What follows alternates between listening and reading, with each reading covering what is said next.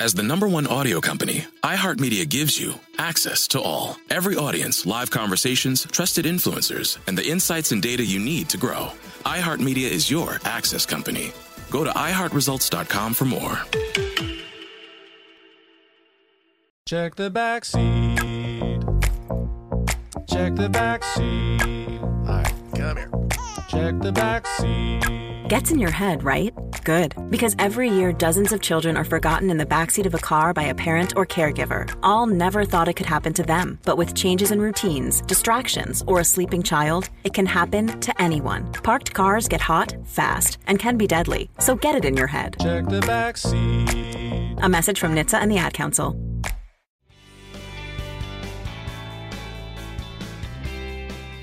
Good morning. This is Laura. Welcome to the New Corner Office, the podcast where we share strategies for thriving in the new world of work, where location and hours are more flexible than in the past. Today's tip is to check your bags. Now, I'm not talking about checking bags at an airport. I'm actually a big fan of going carry-on only. What I mean is to examine what's in your bags, metaphorically speaking. Make sure you have everything you need before it can be harder to get what you need.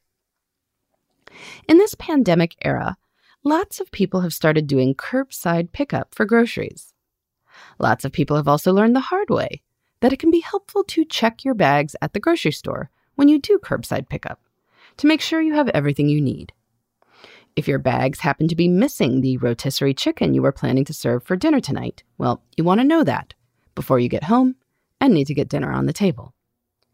If the whole reason you went to the grocery store was that you had a hankering for Diet Coke, you may be disappointed if you get home and find that they gave you Diet Pepsi, even if the rest of your order is 100% correct. So, check your bags.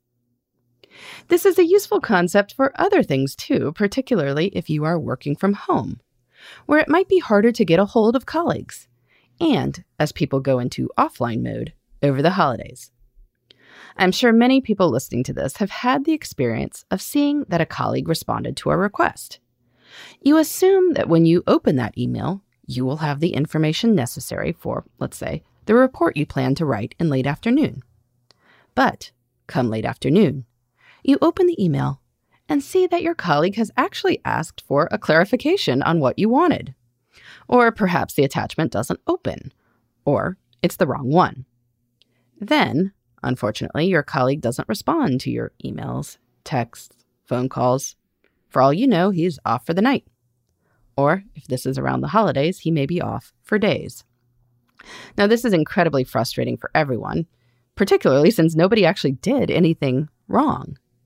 So, if you are working on a collaborative project, when someone passes the baton to you after doing their part, make sure you have what you need to do your part.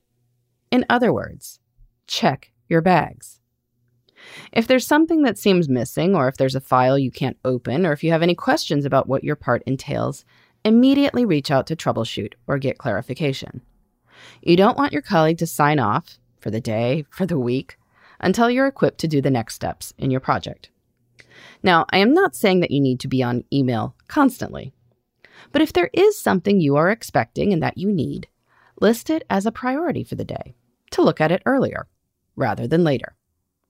If you see that your colleague responded in the morning, look at that note at your mid-morning email break, rather than assuming you can wait until 4:30 p.m., let's say, when you plan to start. If your colleague planned to stop work at 5 p.m., he is not going to be happy about your 4:30 p.m. questions, if he even sees them. So both of you need to look out for each other. If you check your bags and everything looks good, it can still be a good idea to reflect back what you received and what you plan to do, so that if there is anything the sender intended to communicate but missed, they'll realize it and set it right.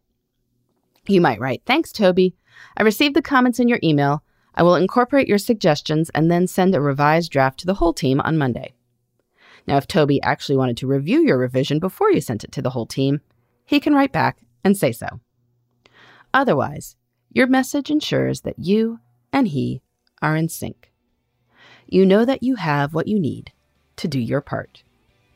you know that the rotisserie chicken made it into the bag. In the meantime, this is Laura. Thanks for listening, and here's to succeeding in the New Corner Office. The New Corner Office is a production of iHeartRadio. For more podcasts, visit the iHeartRadio app, Apple Podcasts, or wherever you get your favorite shows. My name is Ariel. I moved to the U.S. at 19. I spoke no English and I struggled finding job opportunities. Everything I have, I owe to the Adult Literacy Center and getting my high school diploma at age 22. It was an honor helping you achieve your greatness. Now you're helping others achieve theirs. It inspires me. When you graduate, they graduate. Find free and supportive adult education centers near you at finishyourdiploma.org. Brought to you by Dollar General Literacy Foundation and the Ad Council.